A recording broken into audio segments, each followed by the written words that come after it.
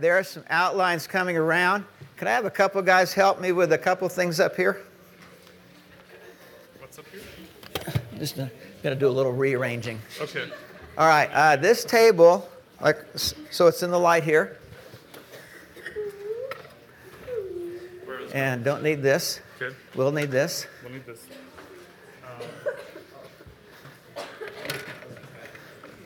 Is this sturdy enough to hold a laptop, you think? If you're right on top of it. It was Right here. It was holding Dan's earlier, Oh, good. so it should be good.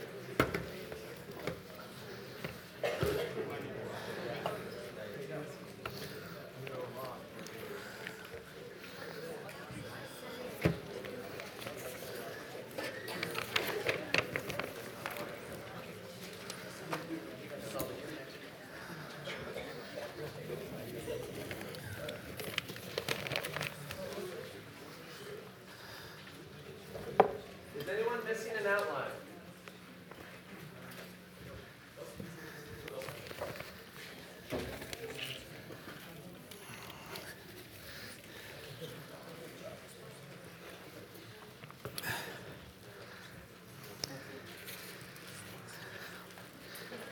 Kelsey, I really enjoyed hearing your story. And it reminded me of a prayer that I've just learned recently that has meant a lot to me. And we're going to start with that prayer. O risen Christ, when the darkness around me is dark, show me the light of your face. When my darkness is too heavy, send the dawn. When I am dejected by your absence, remind me to offer my presence to someone. When I am hungry for nourishment, invite me to breakfast. When I have cast my nets on the wrong side of life, come to my aid. And when I do not recognize you, call me by name. Amen.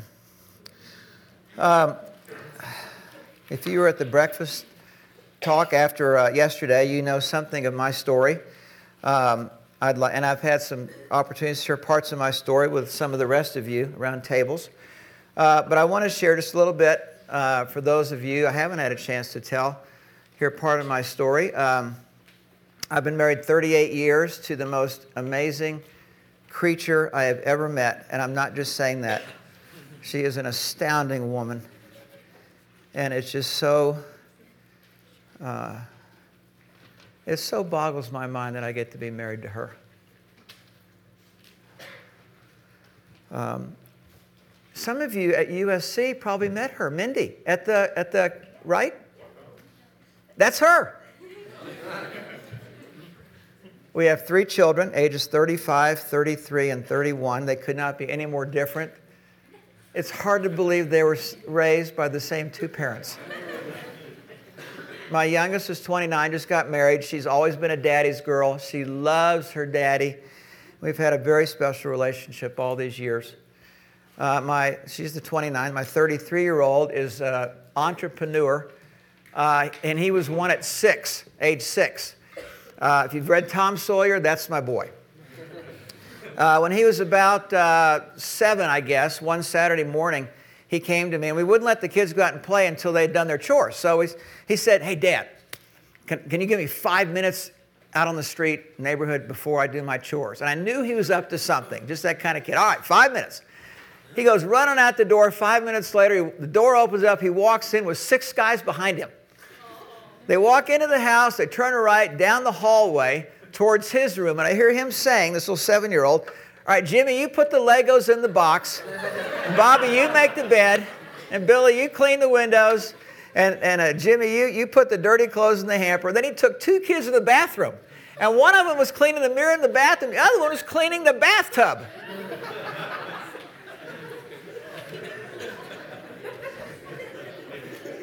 But here's the best part. I would hear some of them complain, "Oh, Cole, why do I have to clean the bathtub?" And the way he responded was just priceless. "Oh, come on, Billy, it's not that hard. In just a couple minutes, we're going to be playing baseball. Just as natural as could be. And about 5 minutes later, all the chores were done, and they go all walking out behind him out the front door, and they loved him. That's my boy. My oldest daughter is 35, and she's always been a handful ever since she was very little. Probably the most hard, whatever that term is, strong-willed child I have ever known. And she gave Mindy and I a run for our money. When she was in junior high, she was raped. And so I tell you that to tell you, if you don't know me very well, that tells you a lot about the fellow that's talking to you. Sort of like hearing from Patricia. And it wasn't just that she was raped, she was gang raped. She wouldn't tell us what happened for 4 years. We just knew something horrific had happened, and it sent her life just into about a 20-year tailspin. She went off to college and graduated with a Russian and international relations degree. Now she's at the University of Chicago getting a master's in sociology, and she works for a large outfit downtown Chicago that works with rape victims. From about age 18 to 28, we had a relationship with her that we just had to walk on eggshells all the time because she would get so infuriated or angry about something. She is a self-described anarchist. You sort of have a picture of what in your mind? I mean, progressives are too conservative for her. She is way out there. And so part of there are times when I can talk politics with her because she does like to talk about that. But there are other times where that is a big taboo. And one of the sort of, we've kind of laughed about this, she and I. One of the strange paradoxes about our relationship is that I am the poster boy of the enemy she is fighting. I am old. I am white. I am male. I believe the Bible and love it.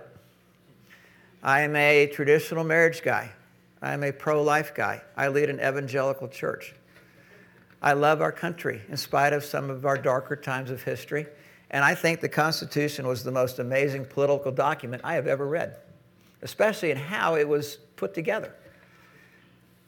All of those things are just like nails on a chalkboard for her. So it's sort of one of the crazy things about. So enough about that. Let me tell you about two people. When I was in college, I went off to college and thought, I don't need church. I don't want to go to church. Even though I thought I was a Christian because we grew up in the Episcopal Church. And in that world, generally, if you go to church, you just assume you're a Christian. So I just did the party life for about 2 years, went into my junior year a time of struggling with emptiness, which was very confusing to me because I had everything I always thought it'd take to make me happy. Why does it seem like there's still something missing? My roommate is named Johnny. We had a little house off campus. I still do not remember how I met Johnny. And I don't even remember how we became roommates. It almost seems like God just said, oh, Seth, we got to get a guy for you, and just sort of plucked him and just... He was a neat Christian guy.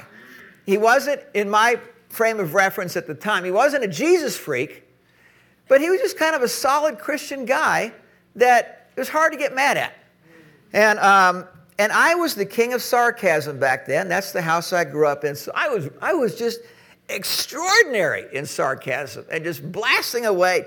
You getting ready to go to Bible study? Ha ha! You know, that kind of, just. And Johnny, bless his heart, never reacted one time to anything I said to him. Never told me to go take a hike, never threw sarcasm back at my face. One what I didn't know was Johnny was sowing a certain kind of seed in my life that semester, my fall semester. About mid-semester, I met a girl named Kim that I was enamored with. I wanted to go out with. And I asked her out, and it was sort of strange. I'd never been turned down for a date like this. I asked her for a date, and she said, well, Seth, I can't go. I was thinking, well, it didn't seem like it was that complex a question, But as we talked, she said, well, I would like to go, but you're not a Christian. What? What do you mean I'm not a Christian? I grew up in church. I believe in Jesus. And that began a bunch of conversations about this, and I was just so confused about this. She wouldn't go out on a date with me, so I tried plan B. I said, well, what if I went to church with you? Good enough. So I went to church, and as I've told some of you this week, it's the first time I'd ever been to a Bible-believing, Bible-teaching church. We had a little Scottish pastor, Peter MacLeod. Little short guy. And I'll never forget the first time I was sitting in a church and, please turn in your Bibles to the book of Jeremiah. 44. Beginning in verse 4. I thought, wow, man, this is entertaining. So we got... I went, and my first impression after hearing that the message was, wow, there's some good stuff in this book. And it made me wonder, how did I miss this for 18 years growing up in my church? And I was curious enough to go back, and partly because she was going to be sitting next to me. And we had conversation, then she invited me to a retreat like this. There were about 300 students there. And if I have some time, some of you have heard my conversion story, and if I have time, I'll tell you the rest. But enough to say, both of those two folks sowed seeds into my life, and different kinds of seeds that eventually germinated, sprouted, and bore fruit. This week, the topic is influential living, and Dan and Patricia have done a fantastic job of laying a very solid framework for how to think as a Christian in the world in which we live. And they've given you a lot of good ideas too. So I'm going to spend less time this week on kind of framework kind of stuff, just a little bit. But what I really hope to be able to do is to give you a lot of ideas, kind of putting the cookies on the bottom shelf, in the hopes that there'll be some things that you'll think, oh, I could do that, and be engaged in influencing your world. So a few little groundworks. We influence people from what to what? That's the first question. So in your handout, we live in a fallen world. It is a screwed up world. And the older you get, the more screwed up you generally see it. And there are three forces that you and I fight against as we're trying to bring influence into our world. Of course, Satan, he's busy around the clock with all of our lost friends, and he's busy with you and me. And he's a deceiver and a liar and a trickster and the accuser of the brethren, the blinder of eyes, and he is very cagey. And he can just sort of dangle us along without hardly even knowing it's happening, moving us into dangerous places. So we fight that influence in our friends, but we also fight that influence in our lives. The second thing that we fight is the world's values. What the world holds as dear. And those values, if you listed them 1 through 5, they're virtually opposite of the things that we as Christians value and what the Bible values. And so we're sort of, as you relate to people, you're sort of leaning into the wind against the forces of how the world thinks and what it values. The third thing we fight is sin. As you are trying to reach your lost friends, probably most of you have discovered this is not just a knowledge problem. If I can just share, and Kelsey, your example of conversion was a great example. This is not just a knowledge problem. I walk in, if I can share the gospel story, boom, they're going to get it. Because sin is so diabolical and is so woven into our very soul. There's something in us that is arrogant, and though we may never say it this way, it says, I don't need God, not really. You know, maybe if it's Christmas shopping, I need a parking place, okay. But in my daily life, I know what to do. There's a pride and an arrogance and a self-centeredness that we are in a fight against. Influencing people is much more complex than it seems like it should be. Here are a few biblical images. The biblical image that people are prisoners. From Isaiah 42, I am the Lord, I have called you in righteousness, I have taken you by the hand and kept you. I have given you as a covenant to the people, a light to the nations, to open the eyes that are blind. There is a blindness and a willful blindness that we're up against. To bring out the prisoners from the dungeon. And what you're going to find with some people,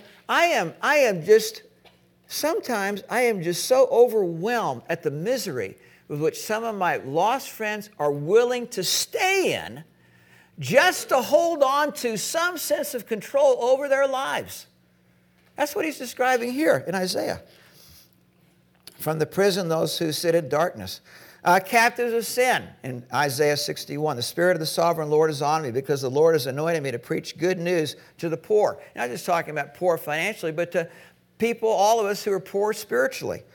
He has sent me to bind up the brokenhearted, to proclaim freedom for the captives, release from darkness for the prisoners. He's not talking about political prisoners or prisoners of war.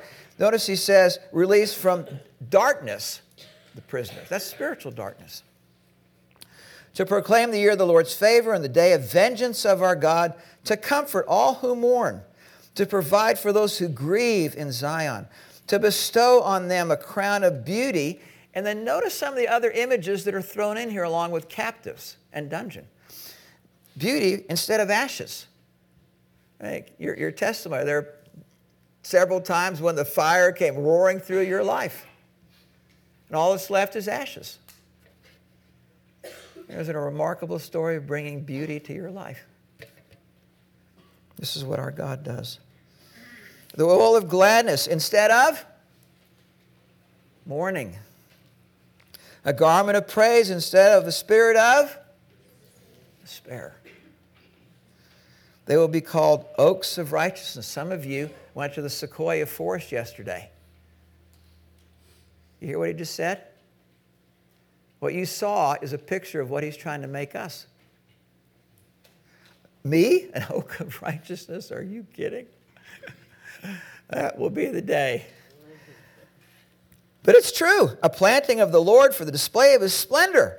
They will rebuild the ancient ruins and restore the places. Now this passage has to do with when Israel will come back in real time to its homeland, but it's also a prophecy that includes you and me.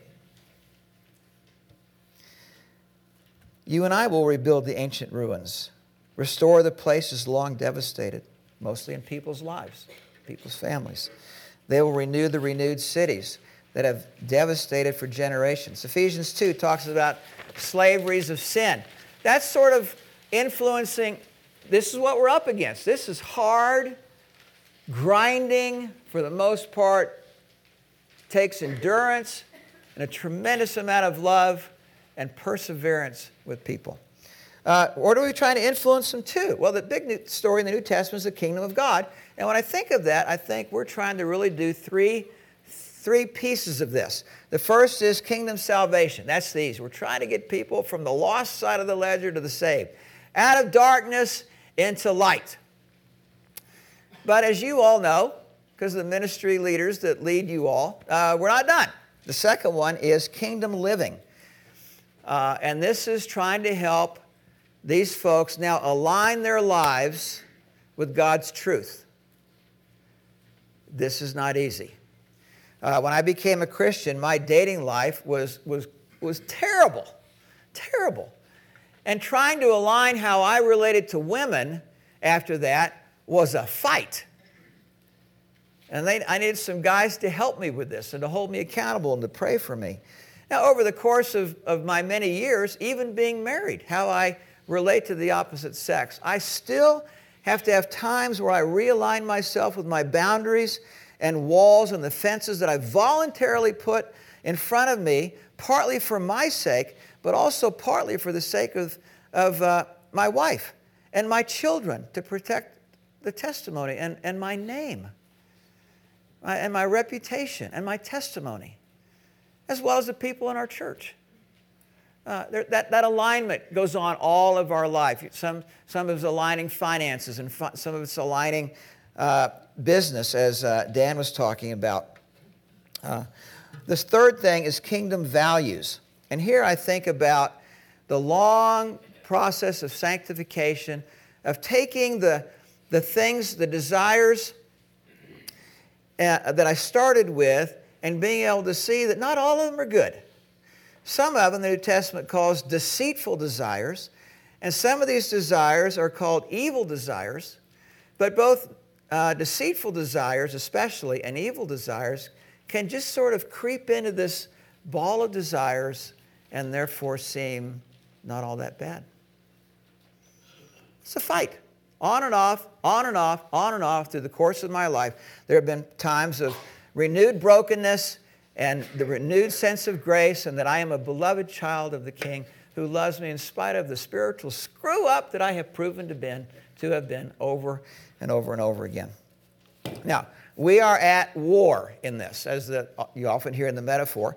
And yet, one of the things that's so strange to me about the war that we are in is what weapons do you think God would give us to fight this war?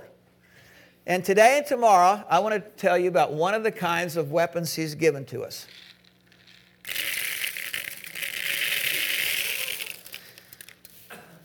Has anybody got a vacuum cleaner? Somebody's not going to be happy that I did that. You know, you just don't always think these things through like you should have.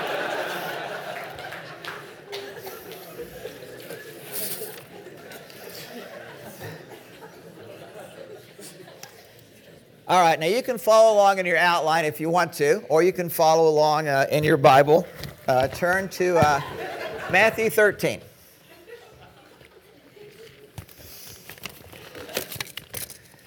That same day, Jesus went out of his house and sat by the lake. Such large crowds gathered around him that he got into a boat and sat in it while all the people stood on the shore. Then he told them many things in parables. And here's one of them. A farmer went to sow his seed. And some of them, man, I'm really going to get in trouble here. Some of them he threw on the path. And in the heating vent.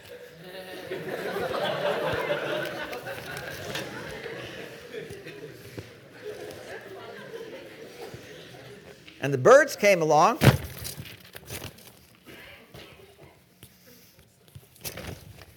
Flap, flap, flap, flap, flap.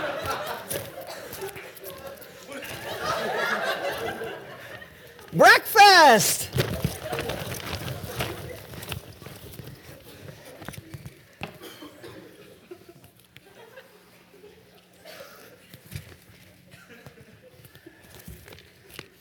The birds came and ate it up. Some fell on rocky places, where it did not have much soil. It sprang up quickly. Where did you quickly go? It sprang up quickly.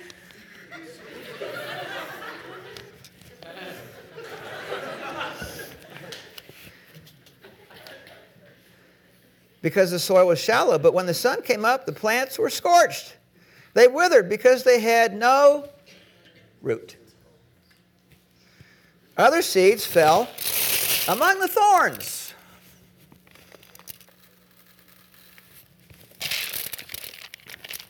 Which grew up and choked the plant. The fight for soil, the fight for fertilizer, the fight for water, the fight for sun, they lost. Till other seed fell on Good ground.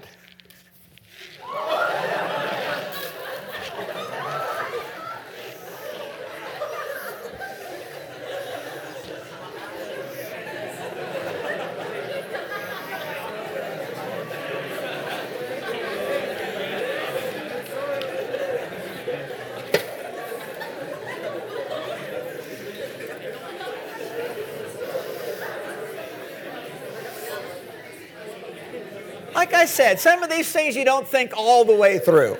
Okay. But it produced a crop 160 or 30 times what was sown. That's the picture he gives them. Now, these guys are a little slow like me, and so he has to explain and spell it out, which he does. When anyone hears the message about the kingdom and doesn't understand it, the evil one comes and snatches away what was sown in his heart.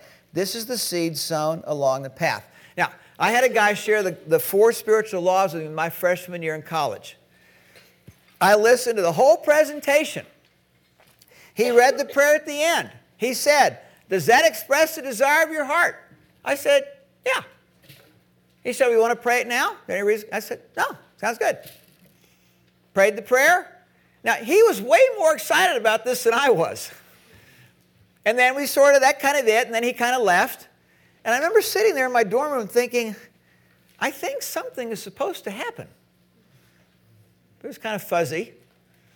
I think I was path that day. It seemed like the birds just flew in pretty much after he left. I remember thinking, this is what I thought. I'll give this a week and see if there's anything different. At the end of the week, it appeared to me that there was nothing different, and I just kind of went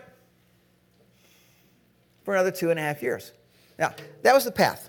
The one who receives the soil on rocky places is the man who receives the word and at once receives it with joy. But since he has no root, it lasts only a short time. When trouble or persecution comes because of the word, he quickly falls away.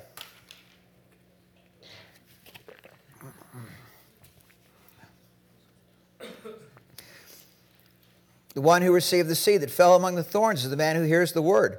But the worries of this life, the deceitfulness of wealth, choke at making it unfruitful. I can't come to challenge tonight. I've got to finish a paper for tomorrow. I can't go on the retreat. I should really work on midterms. Bible study, maybe next week I'll come. There are just other things in this person's life that are more important to them. Or the deceitfulness of wealth, and you heard that in a lot of Dan's stories. But the one who received the seed that fell on good soil is the man who hears the word and understands it. He produces a crop yielding 160 or 30 times. Now, those are the 4 different soils. If you've tried to be a part of non-Christians' lives, you've probably experienced all 4 of those soils. It's easy as a Christian to think, it seems like all the seeds I sow are in 3 of those. Sometimes that's how it seems. On the back of your handout, this is where I want to camp. There are different types of influence, or as I think of, different kinds of seed. Now, obviously, in the parable, the seed is God's word. No question about that. But as you share the Lord with people, there are other kinds of seeds that you and I sow that help people along the way. The kind deeds or actions that you do, be an example, or the kind of words that you say or encouragement that you give, or words of comfort when somebody's grieving, or, I didn't put this in your notes, but if I was you, I'd write down this next word, story. Story. That is the easiest way into somebody's heart. And sometimes that's asking them about their story, but if they're hesitant, then the approach is to tell them about your story. And as you start to tell them some of the parts of real life story, times when you're empty, times when you're lonely, times when you're discouraged, times when you're sad, times when you're heartbroken, you will find sometimes ice beginning to crack in people's hearts. You'll have people's attention. That's not always true, but a lot of times it is. The attitudes that we purvey as we're around people, and the seeds of suffering, you saw this in spades with Pat this week. Man, what an opening she has with people. All she has to do is look at you with those eyes, and you just know she's got a story, right? Tell me about your story. Now, I want to give you a bunch of examples. I'm hoping that some of these will resonate with you. I want to say something about Paul. Apostle Paul. Apostle Paul goes into his world to do. What does he first go to do? He goes to the synagogue. Why does he go to the synagogue? He knows the synagogue world. He knows the Old Testament scriptures. The people he's going to will appreciate the Old Testament scriptures. That's a couple of reasons. But also, he's going to a place where there's repeated contact with the same people. They're getting to know him. He's getting to know them. Think story. In your world, you have places where you have opportunities for regular contact with people. Obviously, classes or labs. If you're in club meetings other than Challenge or intramurals, you're in these. Every time I go to USC, Neil takes me over to the food court and we have dinner. If I was a student there again, I would be thinking, am I going to eating some breakfast here or some lunches here or dinners? And I would try to eat breakfast at the same place, lunch at the same place, different place, and I have my dinner place. And as you're going through the course of the semester, I'm in the food center, I'm trying to get to know the people that work there. Now, this is not rocket science because they wear a name tag. Even somebody with this terrible memory can sneak a peek and go, oh, yeah, Sally. Hi, Sally. And then almost anything you say is better than what they normally hear. Thank you for being here. Thank you for your smile today. I'm getting my cup of coffee, and it's so delightful just to chat with you for a minute. You are sowing seeds in your words and in your attitudes. We had new neighbors move in next door last fall from India, fluent in English. They have a fifth grade boy, just a delightful kid. And his dad bought him a used basketball net, one of those portable things you roll out, except it didn't have a net. And so one day, he and I and the fourth grade boy, whose parents are Chinese, are playing horse out there in the cul-de-sac, playing basketball. And having a great time, except it's getting dark. It's getting so dark you can't tell if you made a basket or not because there's no net. So a couple days later, I go up to Big Five Sporting Goods and buy the biggest net they have. And when I came home, the next time I ran into him, the fifth grader, I said, hey, I got you something. You did? Got you a Christmas present. Now, I'm pretty sure they don't celebrate Christmas. But he has the concept, Christmas and presents. Yeah, I got you a Christmas present. Well, when can I open it? Well, not till Christmas. Guess what happened in that little fifth grade boy? He's looking for me every day when I come home from work. Is it Christmas yet? Is it Christmas yet? So I decided that we were waiting so long, it was now cruel and unusual punishment. And the Constitution says that's a right. And I'm a Constitution guy, so I came home and he was out there with his fourth grade buddy, family from China. I said, hey, you want to see your Christmas present? Yeah! So I went inside. I brought out this box like this. I said, now, do you want to just want to look at the present, or do you want to open it? And both of them were like, and so they opened up. And, you would have thought I had given them the treasure of gold at the end of the rainbow.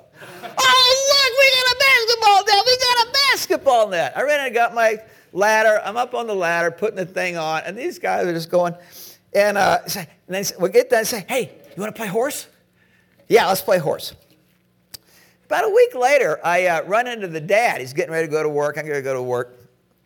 And he said, he's kind of sheepish. And we've become good friends, and he's kind of sheepish. He said, Seth, thank you so much for getting him that basketball net. I kept thinking I should get the net, but every day it was just like I was too busy or I forgot.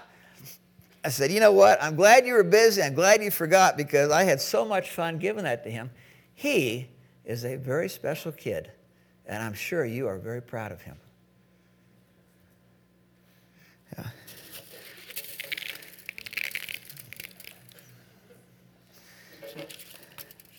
About a week later, I run into his mother. She's coming out to go off, and I say to her, I've gotten to know your son out here playing basketball. He is a very special young kid. I'm sure you're very proud of him. And she said, I know, you told him that. I told the son that about 2 weeks before. You told him that about 2 weeks ago, and you told my husband last week. That's all they talk about.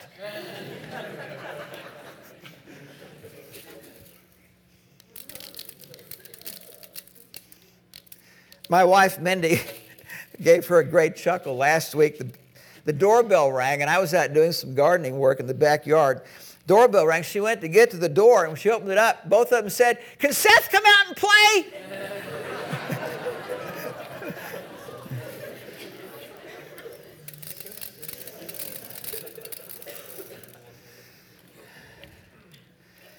If you ever want to have some fun, get about $10 bills, $1 bills, and a roll of Scotch tape, and go to the aisle in the grocery store where there's candy. Some of you mothers are not going to like this. And tape a $1 bill just sort of periodically down the aisle, about the level that a little kid in a basket can reach over and grab. And then just kind of stand at the end and just kind of pretend you're looking at something and just keep an eye on the fun that's about to ensue.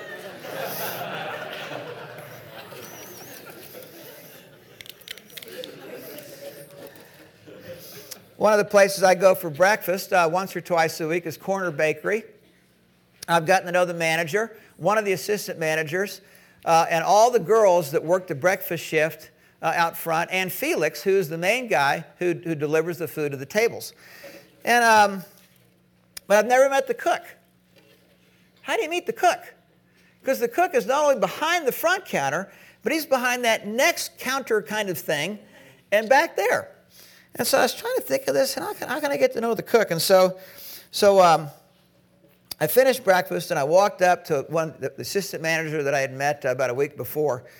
And I said, and kind of was, understand I'm kind of toying with her a little bit. I said,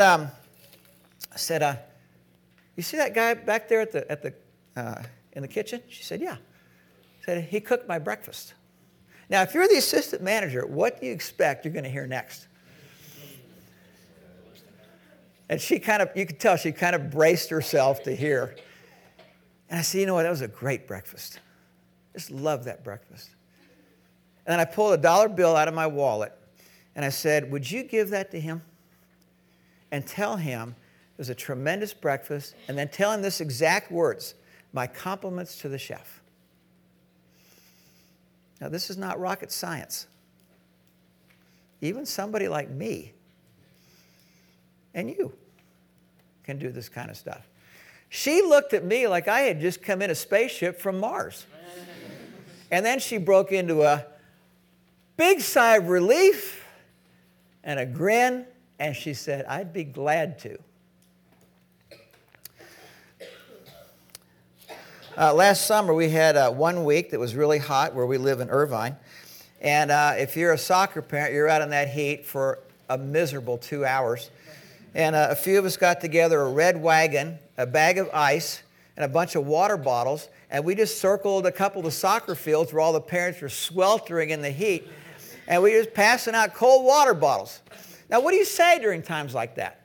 You know, well, you may have rocky soil, you may have thorny soil, you may have good soil, you just don't know.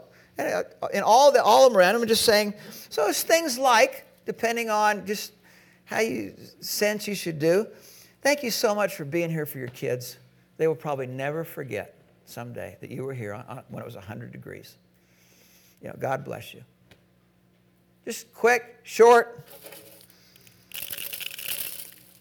In our church, everybody knows I'm a terrible cook. If I ever show up at your apartment or dorm with food, run!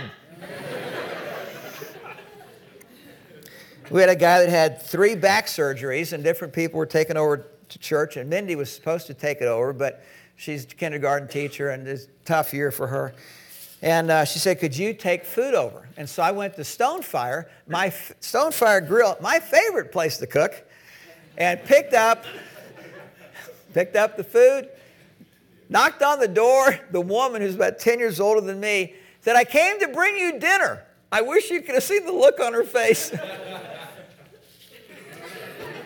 Oh, and then she saw, then I had the presence of mind I said, "Stone fire," you know. And she was greatly relieved.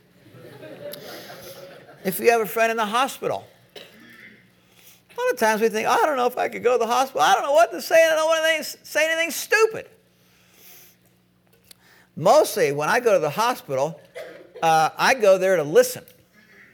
And I'm just to be there sitting in the chair with the person, with, presence, with. Do you talk? Do you listen? Do you talk to the patient? Do you talk to the loved one? You never know when you walk into a room like that. All I know is I want to be a blessing to whoever I'm talking to while I'm there. And so I might start off with something really profound like, "How's your day been?"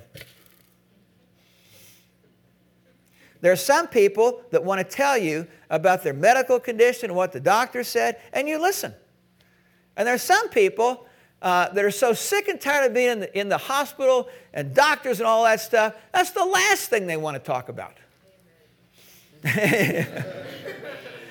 So you just follow their lead. And then the loved ones, it's the same thing. "How's this been for you?" It's about as innocuous a question as it just tells anywhere you want to go, I'm all ears. You are sowing seeds of care. We had some college students who were preparing for midterms, and they came to church on Sunday. And when the guys were getting ready to leave, I gave them a dozen donuts from our local donut store. It's kind of like the kid with the basketball thing. Guys are like, "Wow!" Now you're supposed to save these for tonight when you're studying. I doubt they survived the trip home. I've been in plenty of coffee shops where there's a long line and you hear somebody behind you, 1 or 2 or 3 places, on the phone having a difficult conversation. I get up to get my coffee. I'll tell the person, the guy in the blue shirt, 3 people behind me is having a tough day. I'm going to give you an extra $5. Cover his coffee and tell him I said God bless him. For $5? Or $1 to the cook.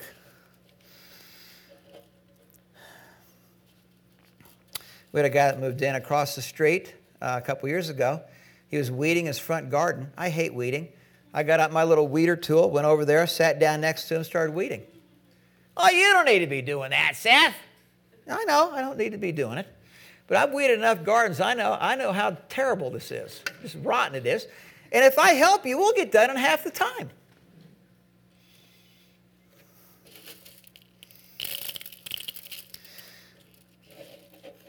What we're talking about today is sowing seeds. There we go. A few years ago, got to go to Africa. I took about a bag this full of Skittles with me. And like the seed, I would yell out in the morning to the villages around me, "Peramende!" which is candy. "Peramende!" And all around, from all the villages around, you'd see these kids running through the fields. Open up a bag. Whoosh, whoosh. Go to the next one.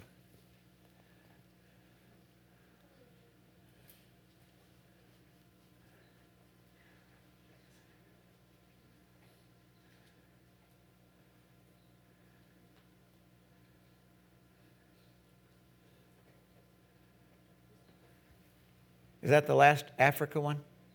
One more? Okay. Let's do that one.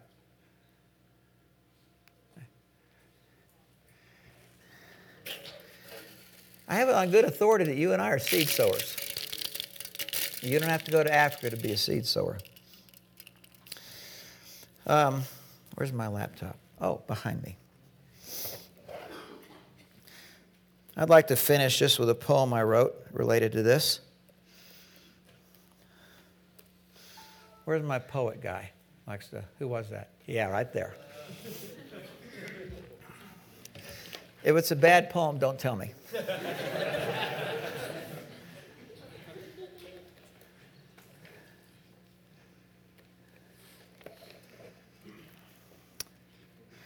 It's called Brokenness and Gardens. I like to imagine my spiritual growth like a beautiful garden where flowers bloom forth. But all too often what I actually see is a lot of barren ground, a few sprigs, maybe.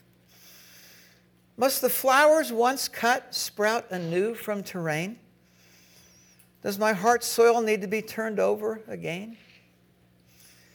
My own heart's garden, dry, barren ground. Just how do fresh flowers get birthed underground? I'm not my heart's gardener, now I remember. Our Heavenly Father's the real vine dresser. I'll yield to His rototiller, new seeds entomb, to germinate and sprout, bud, flower, and bloom. Over and over, a new spring planting, seasons of spiritual growth ever renewing. You can't skip brokenness.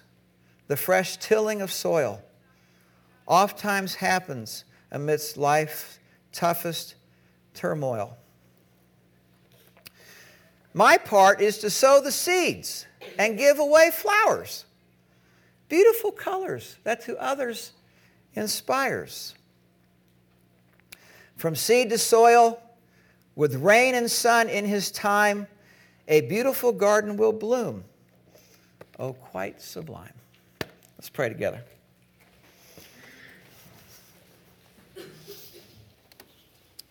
Let me have a couple guys to get this out of the way so our worship team can, while I'm praying. Let's pray.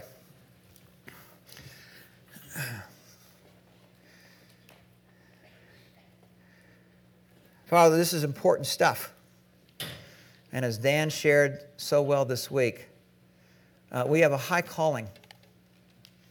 And there are times when sometimes it just seems so futile. Casting seed that lands on thorns or rocky soil. But you are the one that makes the growth and allows little seeds to germinate and sprout and bud, flower and bloom. Would you help us to accept the bag of seeds and the very many different kinds of seeds that are available to us, and help us to learn how to be seed sowers. Let's sing together.